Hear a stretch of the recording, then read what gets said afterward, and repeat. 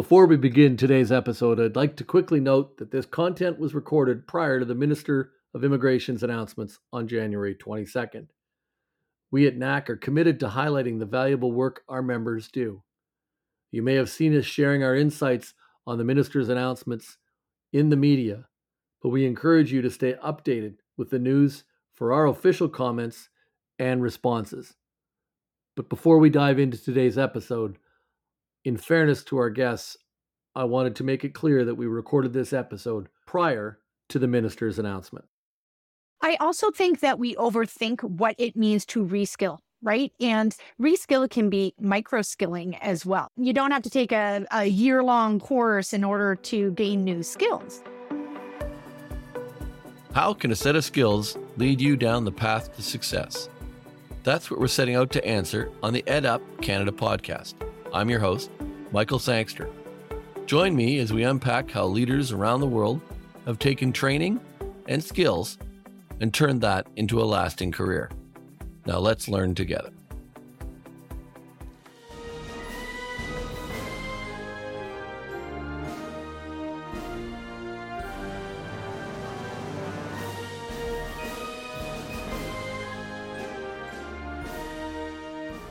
Welcome back to the EdUp Canada podcast, where we're going to continue our discussion with Kathleen Monk, Marlene Floyd, and Ginny Roth.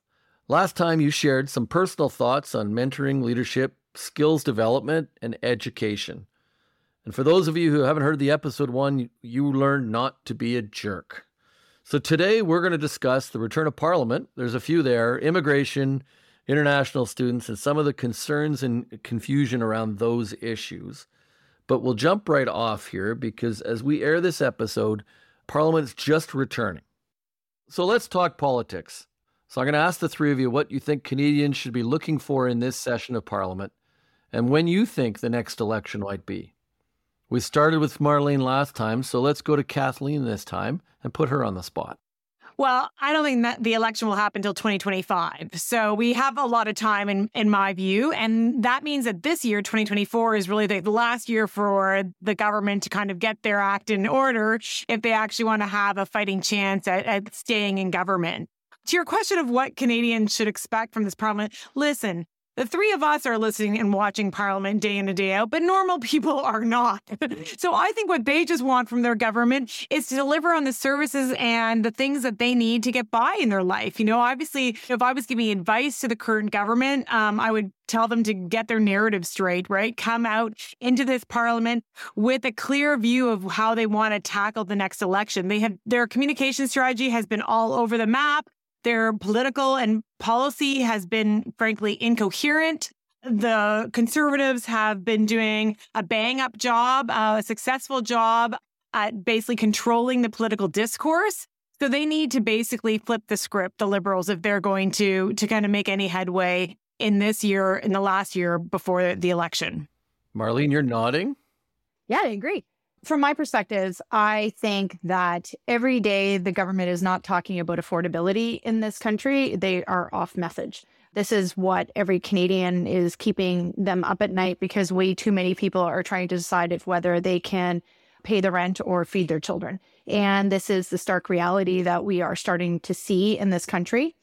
Unfortunately, I think what we're going to see from the government, and it's the result of being 8, almost 9 years into a mandate, is the long tail to existing policies that they have.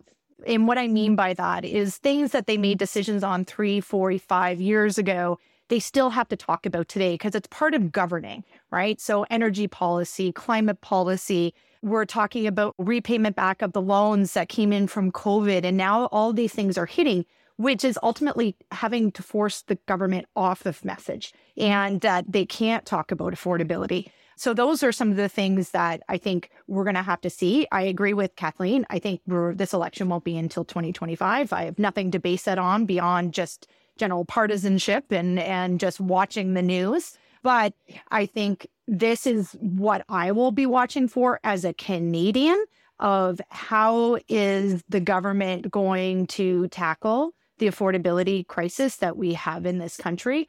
And I think that's going to set them apart as they and they have to do it, and they have to do it well, because I think the Conservatives are really owning that message right now, and they need to figure that out before 2025. Jenny? All of the above. I agree on the election date, mainly because the people empowered to trigger one don't want one. And so every day in power is a day in power, right? Exactly. And I think even for the NDP, they'd like more time to fundraise. So it's really hard to see an election coming before it's mandated.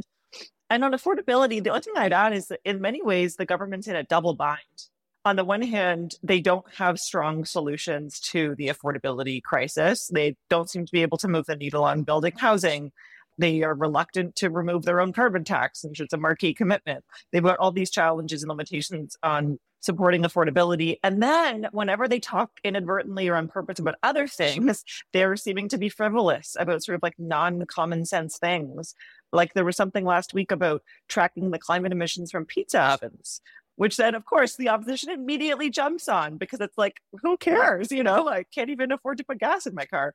So they're in a double bind, and I don't envy them. And, the other thing about having been in power for so long is the extent to which the Liberal government has control of the whole government is not entirely clear to me. Like that pizza oven thing was probably like a memo someone wrote in a department that kind of snuck out on a comms rollout that there wasn't real strong leadership on. And so just that day-to-day political management of trying to deprioritize unhelpful things and prioritize and move forward helpful things, the government's just really, really been struggling with. And I think opposition parties will seek to exploit that. And the government seems to have been trying a bit of a reset. They have some new staff in PMO, but so far, those attempted resets, there was a cabinet shuffle, there was a caucus retreat, they haven't worked. So we'll see. Power piles up too. Your decisions pile up on you, and it becomes a bit of a rolling stone that gets hard to stop, right? So I think that's what many of you are speaking to as well. So before we move on, because I think we were going to talk a little bit here about education and career education. Obviously, I work with 550 regulated career colleges across Canada that train people. So it's of interest for people listening to this. So what people think the relevance of that is in party agendas in terms of importance. But I think in many ways, you've kind of touched on it already by saying it's affordability, it's other issues are going to drive the day. And we're never a main issue, but I am interested. Where do you think career education in general, sits on the federal stage? And if you've got a provincial view, share it. So why don't we start off with you, Marlene? It's a challenge because obviously education is a provincial jurisdiction. So the pieces that the federal government can play are limited. And I think that it looks at things like infrastructure, perhaps the skilling agenda. We have the immigration issues, which we all know about, but the affordability, all housing, all of these things I think are coupled, which do create problems and serious political issues that the government needs to solve for, but aren't necessarily within their pillar or their silo of how we set ourselves up as a country. How I think government would see education is this is what makes Canada great, right? And we need to be able to figure out how we can have an educated population that is going to have strong economic contributions to grow the country. So it's an important piece, but they don't always have the levers at a federal level in order to do anything major to kind of drive home that beyond some of those big macro issues like immigration, housing, affordability problems that we're hearing and seeing. So Kathleen, anything you want to add to this or? Yeah, I mean, obviously they can't do much beyond the bricks and mortar or the scholarships, but I think the policy platforms of the parties are where you'd want to look for how they view education. And, I've worked most closely with the New Democrats on platforms, and because of the party's close ties to unions and other jurisdictions, they basically have always focused on training and skilling up, right? And think that that's an important part. And I think that's also because the observation that, the private sector should be doing more to train their individuals too, So in the last platform, just to give you an example, New Democrats said, private sector businesses should be spending about 1% on training their own workforce. We've kind of gotten out of the training business. In fact, I saw a stat, this is a few years ago now, so I'd have to recheck it, but that really, in terms of private sector training, Canada is one of the lowest among comparable countries. And so there has to be ongoing training and ongoing learning, and parties need to look at ways that we can get the skills that our future economy needs. The other thing I'd add is I'll bring my right of center perspective on this. you're seeing, because of what's going on in foreign policy, weirdly, there's been a real spotlight on academic leaders in the US who lead primarily big universities, big elite universities. And I wouldn't be surprised if you see a similar light shone, and we're starting to in right of center circles, on universities in Canada and the role they play, the way they protect free speech or don't, the way they make their student populations feel safe or don't, particularly Jewish student populations these days. And I think that makes particularly conservative policymakers and advisors think about the role of all of post-secondary. And frankly, Michael, I think it puts your members in a good light. It's like, who's actually just doing the work of training people for the jobs they need? And who is mucking about in academic freedom and free speech and other areas. And so there's obviously more of an appetite for that among conservatives. But if I was looking at the conservatives coming up with their policy thinking going into the next election, I'd be looking at some skepticism around some of the older school universities that are not the bastions of free speech they perhaps once were, and a much, much greater openness to some of the more practical skills building environments in community and career colleges who are much more hewing to the needs of the business community in Canada and where there are skills gaps in Canada. So I don't know that all those points have kind of coalesced together, but they all impact the federal level, and every party is going to have something to say about post-secondary going into the next election because we do have a skills gap. It does roll into the federal level as it relates back to immigration. And we'll talk about the public perception of our sector. And I appreciate your comments, Jenny, because I have become a passionate advocate for this sector and the membership that I represent. Unfortunately, on occasion, we're judged by the people who aren't our members. And we're judged by perceptions and the occasional story.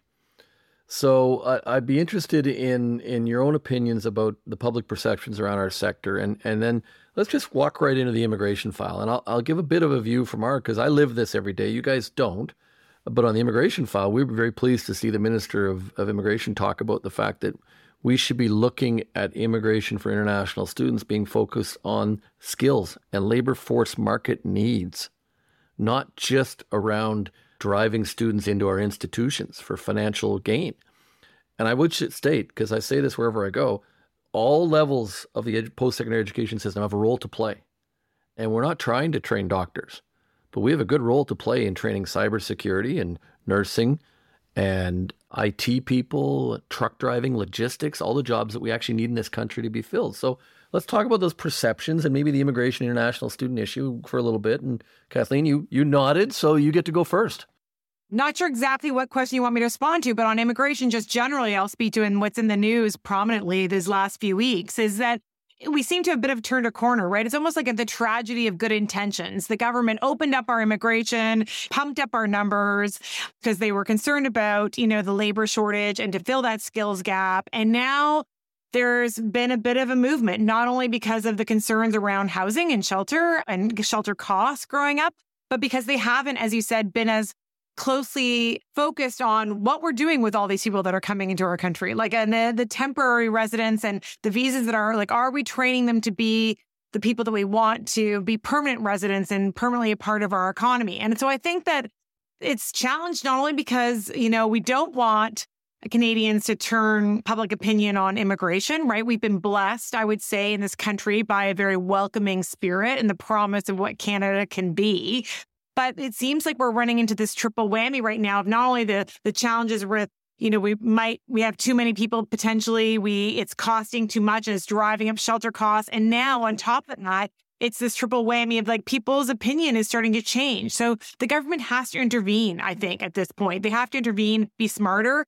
I would point, and Ginny can come back at me on this, but there was a dissolution of the sector councils many years ago under the Harper government, right? Where we used to actually forecast what our needs were for our economy, what kind of jobs needed to be created, and therefore what skills we needed. And with the abandonment of that was business, academics, and unions all working together and to figure out what we needed in the future. And that doesn't happen as much anymore. And I thought that was a good alliance, if you will, to figure out how we could train the next generation of Canadians and help focus our immigration policy as well, too. So I kind of all over the map there, Michael, but I hope I touched with some of the stuff you wanted. The question was all over the map, so you're clear to do that, Kathleen. Ginny, go ahead. Well, maybe I will start by coming back on Kathleen a bit, because I think one thing I say to people all the time is we have a pretty good model for quite high immigration levels that are well managed, and that is the Harper government, period. We were brought in a lot of immigrants into Canada, and there wasn't this pushback in public opinion. So, and that wasn't that long ago. So it's very doable. And I think it comes from just thoughtful management about balancing the needs of the population. But I think it's also helpful to ground this conversation in like, why is this happening? We have a supply and demand problem in Canada where we have a lot of demand, which we want. We want to grow as a country. It creates opportunity. It creates economic prosperity. But we don't want that to increase the demand when we can't increase the supply. So we see this in housing. We don't have enough supply. We have too much demand. We see it in healthcare. We have so much demand and not enough supply. And we have these industries that we constrain artificially. And a lot of that constraint comes from labor supply. And so, yeah, I mean, if we've got training environments that can train up PSWs and nurses, and we're getting in the way of that when people desperately need that supply for the care of their parents and in long-term care homes, or to get through emergency rooms faster because the nurse can triage them faster or whatever. If we have public policy in place that's constraining that, and we're also bringing in new immigrants to jack up the demand without fixing the supply problem, this is not going to go away. We can lever down demand if we want, but if we don't increase supply, we can't fix the problem. And so any public policy effort that's designed to increase supply, whether it's of labor or healthcare spaces or housing or whatever, I don't think we're going to move forward on some of these public opinion issues where people are getting frustrated and upset until we fix the supply issue. I agree completely. I just want to say I agree with Ginny on that. Like, it's like we've hit this wall of our social infrastructure and our actual physical infrastructure can't sustain it. So we need to work more on building that up before we can accept more people. And so we need to skill these people up and build things too, right? The irony of needing housing to house the people that we need to train to build more houses is pretty obvious. But Kathleen, your comment on the councils, and I'm forgetting the name here, those were very valuable. And I would like to see the return of those. There's a few that survived on their own and found funding within a few departments. There's one around tourism that is very, very helpful about training and skills development. And it's very helpful to see that kind of work. And there's a few others. Marlene, anything you want to mention on this? No, but besides, like Ginny, I never thought of it from that perspective. I don't really have much to add besides, I agree. I think that we have these demand issues, but we're filling it with supply, but it's causing demand in other areas. And I just like the way that Jenny has kind of laid out her argument there. And I agree fully. It is a good point she's made. We are an immigration nation, and we don't want to get to a place where that's not something we accept. But some of these conditions that are lining up are not helpful for increasing immigration or containing it where it is now so that we can get the people that we need to develop our economy and grow the country. And maybe I'll just add this, and it's less thoughtful, but more of a political angle to it, which is perception is perception. And there is a perception out there, whether it's truthful or not, whether it's based in fact or not, that some of the high immigration levels that's associated with colleges, with institutions, with education, there is a perception. I don't know if it's based in fact, to be honest. Like, some of the arguments can always be that don't let the facts get in the way of a good argument. And I think that we might have a case of that. But unfortunately, the perception is there. And putting the facts out on the table of what the contributions within our economy are, of having increased immigration students into our country, I think that's where educators can put some kind of add to that piece. I agree. Like, I think Jenny and Kathleen have kind of covered the economic argument. I'm just kind of covering more of like the politics of it all. And there is a perception issue. There is a huge perception issue. I don't want to lose either. It was an earlier comment, Kathleen. I want to circle back to it. Your comment about corporations needing to train more too. I know you all listened to the podcast that came out yesterday with piqued interest. And we had a gentleman, Dr. Stephen Murgatroyd, who's been working with our college as a brilliant leader, full of energy. And he got talking about literacy skills in Canada and how corporations need to be investing in literacy skills. And it's funny how it kind of wraps back to some of our conversations on the earlier podcast too, about these skills that people need. And how we need to invest in more literacy. We need to get corporations training more of those kinds of skills. One of the things that we see is more corporations retraining to retain employees too. So there is some good news too. Makes sense. Why would you not? But the numbers are bad. The numbers are bad as he goes through in the podcast of where we're going on retraining and training our own employees. And sometimes it's easier to get rid of one than it is to retrain them. I also think that we overthink what it means to reskill, right? And reskill can be micro-skilling as well. You don't have to take a year-long course in order to gain new skills. I always use the example, and it's super simple. During COVID, we were all forced to learn and to be upskilled and to learn new skills because all of us learned Zoom, Teams, insert your online platform. We all became reskilled in technology at a very expedited rate, which has increased productivity, which has done all these things. Sometimes we overthink what a skill is and how to reskill or upskill. Sometimes these are micro actions which will have immediate impact that you can do with your employees. I think often people are thinking they have to, it's taking those bite-sized pieces rather than the whole elephant. And like, it's that piece. It's interesting. One of the things that we saw in Ontario was we were not allowed to train online prior to COVID. COVID hit, the government turned to us and said, get to it and see what you can do. COVID comes to a completion and they turned to us and said, keep going. Here's the rules you're under effect. Our sector gets together and starts talking about mental health, all the other things that come out of people not coming together. Because one of the great things about our institutions is people coming together. But it's funny how transformation. So now they're working on building communities amongst these students that aren't necessarily at the same location every day. So we can all transform. We can all, going back to a couple of things we've talked about today, we can be adapt. We can be critical thinkers while being remote. There's a lot of things that people can do that just given the chance, they can do it. So we're going to wrap up with a couple of things here. First off, and I warned these three powerful leaders of this difficult question that we're going to put them on the spot on. Do any of you see any changes in leadership in the three parties or the four parties before we walk into the next election? I know we're all thinking that Pierre Poilievre's probably not going to make it to the election. His numbers are down. He's struggling. Fundraising's very, very poor. Right, Jenny? Oh, yeah. I worked on Mr. Poilievre's leadership campaign, and we had a pretty good sense of how well he'd do just based on how the campaign went. But when the results came in on that during that leadership campaign, it just and in the weeks following, he clearly has had, joking aside, the runway to do what he needs to do and kind of move forward with his caucus in a way that the last couple Conservative leaders haven't, which I think has been a real difference maker for the Conservatives' ability to organize, plan for the next election, drive a message that's coherent.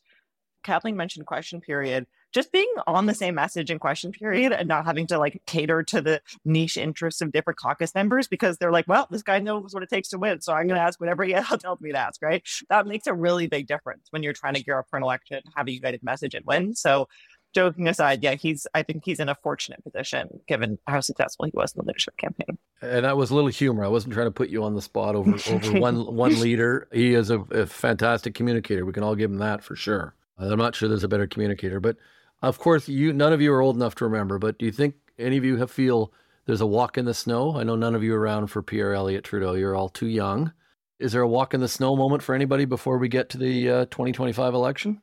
I'm going to say this, the prime minister can stay the prime minister for as long as he wants. He has been the prime minister for almost 9 years. I think within the Liberal Party, he still has a huge amount of support. And there's a classic saying, those in the know don't talk and those that don't know talk. We're just going to speculate. I don't know. The only person who has that answer is Justin Trudeau. It may be one or two people close to him. And that's ultimately his decision to make of when it's his right time. And so we can all sit here and speculate, be those armchair quarterbacks. But I think he's earned the right within his party to decide when it's the time for him to depart. You're all answering along party lines here a little bit. But Kathleen, do you have anything you'd like to offer? I think we're going to go into the next election with the slate we have now. I really do. Obviously, Pierre is a phenomenal campaigner and communicator, and he wants that brass ring, right? So he's going to go for it. Jagmeet, I think, has gotten some things out of the confidence and supply agreement and thinks that he has a record now to run on. So he's going to give it one more solid college try of trying to increase the seat count above 24. In terms of Trudeau, I agree that he's in it, and he is the Liberal Party right now, so I don't know.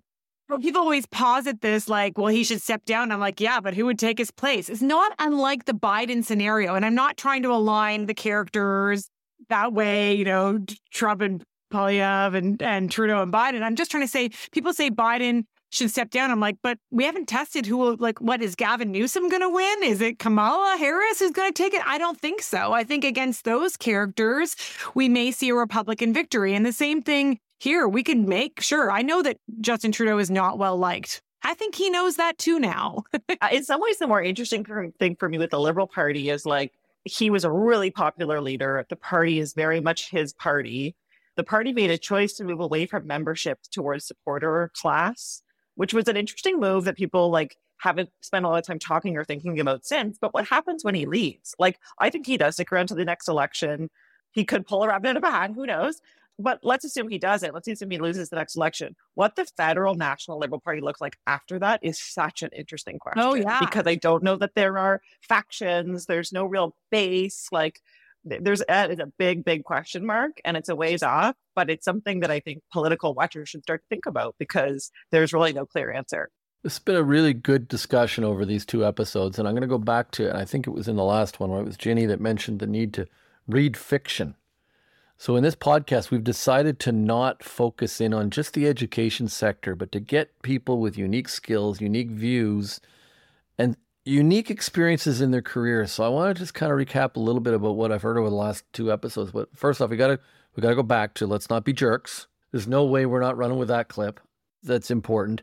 I think that read fiction, be this absolute voracious leader.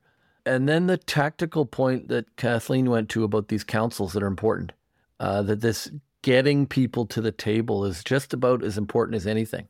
Talking about the needs, talking about the requirements, where we're going to be in 5 years. So what do we need to be there? So I thank the 3 of you. I want to give you all a chance, because maybe you've got a thought you want to share with a student out there or an employer. One of the things that we don't talk about enough is our sector is so closely aligned with employers. And in many provinces where we're regulated, the employer has to advocate for the program to get it approved for regulation so we can teach them, because we say regulated career colleges, but because we're privately owned, we need to prove a need before we can do it, because the government's protecting the student, that we're not graduating people out of a program that there's no need for, unlike the public institutions that might not face that same requirement. So I've really appreciated the conversation, because it's gone in different directions that I didn't see happening. So I don't know, ladies, if there's a thought you want to share, and I'll start with you, Ginny, and I'll go Kathleen and Marlene, something you want to share about just anything in general that somebody, a learner, an employer, or government might want to be thinking about. Feedback is a gift, and you won't get feedback unless you ask for it. It's really hard for people to be direct and give direct feedback, but it's the best thing you can get. And getting tough about getting tough feedback is important, and you will shoot past your peers if you get good feedback and hew towards it. And as a manager, you'll get the best out of your team if you give them constant feedback. And it sounds so easy and so obvious, but it's really, really hard to give and get direct feedback. And it's a total difference maker. I'll just build on a comment that you didn't pick up on, Michael, but I think was one of the salient ones that Ginny mentioned in our previous podcast, which is there's not a wizard behind the curtain. I think that if I should phrase it differently, but it's like the whole idea that there's no magic secret sauce out there. People always come to me like, what's your campaign plan? I'm like, there's no secret campaign plan. You just have to work it and develop it and be nimble and figure it out. So that notion of faking it till you make it, that there's no secret cabal of smart-headed, pointy-headed people that will then live on high and know everything. Just work hard and you'll do well. I'll pick up on what Kathleen, work hard and you will do well. And number one, you got to put the work in, right? We didn't just show up today and be where we are. It is because we have spent 20 plus years, whatever, in the trenches doing the work. And it was hard. The other thing that I think, and I wish I had learned this earlier, and maybe when we had that conversation in the last episode, is you're on your own path. Don't compare yourselves to other paths. You are an individual. You are going to have, everyone is unique, especially in the world of social media where we're comparing our success to others that we might see as like-minded or at the same age as us or doing different things. And wow, look how impressive they are. You're on your own path. Learn just to follow your own path and your own instincts and what works for you, because what works for somebody else may not be the same, and they're on their own path. And I wish I had learned that earlier, to just accept where I am and that I'm doing okay, right? Like, you're doing just great. And that comparison can really eat at you. I think I've left it behind, but it rears its head every once in a while. I'm going to wrap up with a little thought, because Kathleen, you hit me between the eyes there. I remember this great plan, right? I was working for Sharon Carstairs. She was the one Wow, Liberal from Manitoba. MLA. Yeah, one Liberal MLA in the legislature, and an NDP, I believe it was Mr. Dinning, voted down the Pauley government. And next thing you know, he voted against his own government. We're into an election. The NDP are now having a leadership election during a campaign, and we're off and running. And because one gentleman ran into our office, typed up a letter and sent it to us, we were campaigning for 4 days with a piece of paper, door to door, while everybody else was scrambling. We had the media attention because nobody else was out there. And before it was done, at one point on election night, Sharon Carstairs turned to me. I was working for her. I was her only staff person at the time, turned to me and said, CBC has just called us to win a minority government. What do we do? And I turned to her and said, I have no beeping clue either. There was no plan. There was no wizard wall. Yeah. There was no smarter group of people. Somebody typed a letter on a piece of paper and said, go campaign, and it went from there. Yeah. We elected people who spent $300 against cabinet ministers who spent $45,000. So sometimes it just happens. So I want to thank you all because you've triggered some thoughts in me. And I do know as we move forward here with the podcast and we get to a point that we make the T-shirts that we can all have and wear, you know what it's going to say. Don't be a jerk. Don't be a jerk. Don't be a jerk. So thank you all. I hope you enjoyed the conversation as much as I did. And I hope people that listen manage to take a little bit from it, take a little bit of a lesson from it. And I look forward to the next episode that will come out next week. Thank you all for listening. Thank you, ladies, for joining us. Thank you. Thank you. That was fun. Thanks for listening to another episode of the EdUp Canada podcast. We release new episodes regularly, so make sure you hit that subscribe button so you know when they are officially out. If you love this episode, please leave a 4 or 5-star review wherever you listen to your podcasts so that others can also discover how a set of skills can lead to success. Thanks for learning with us.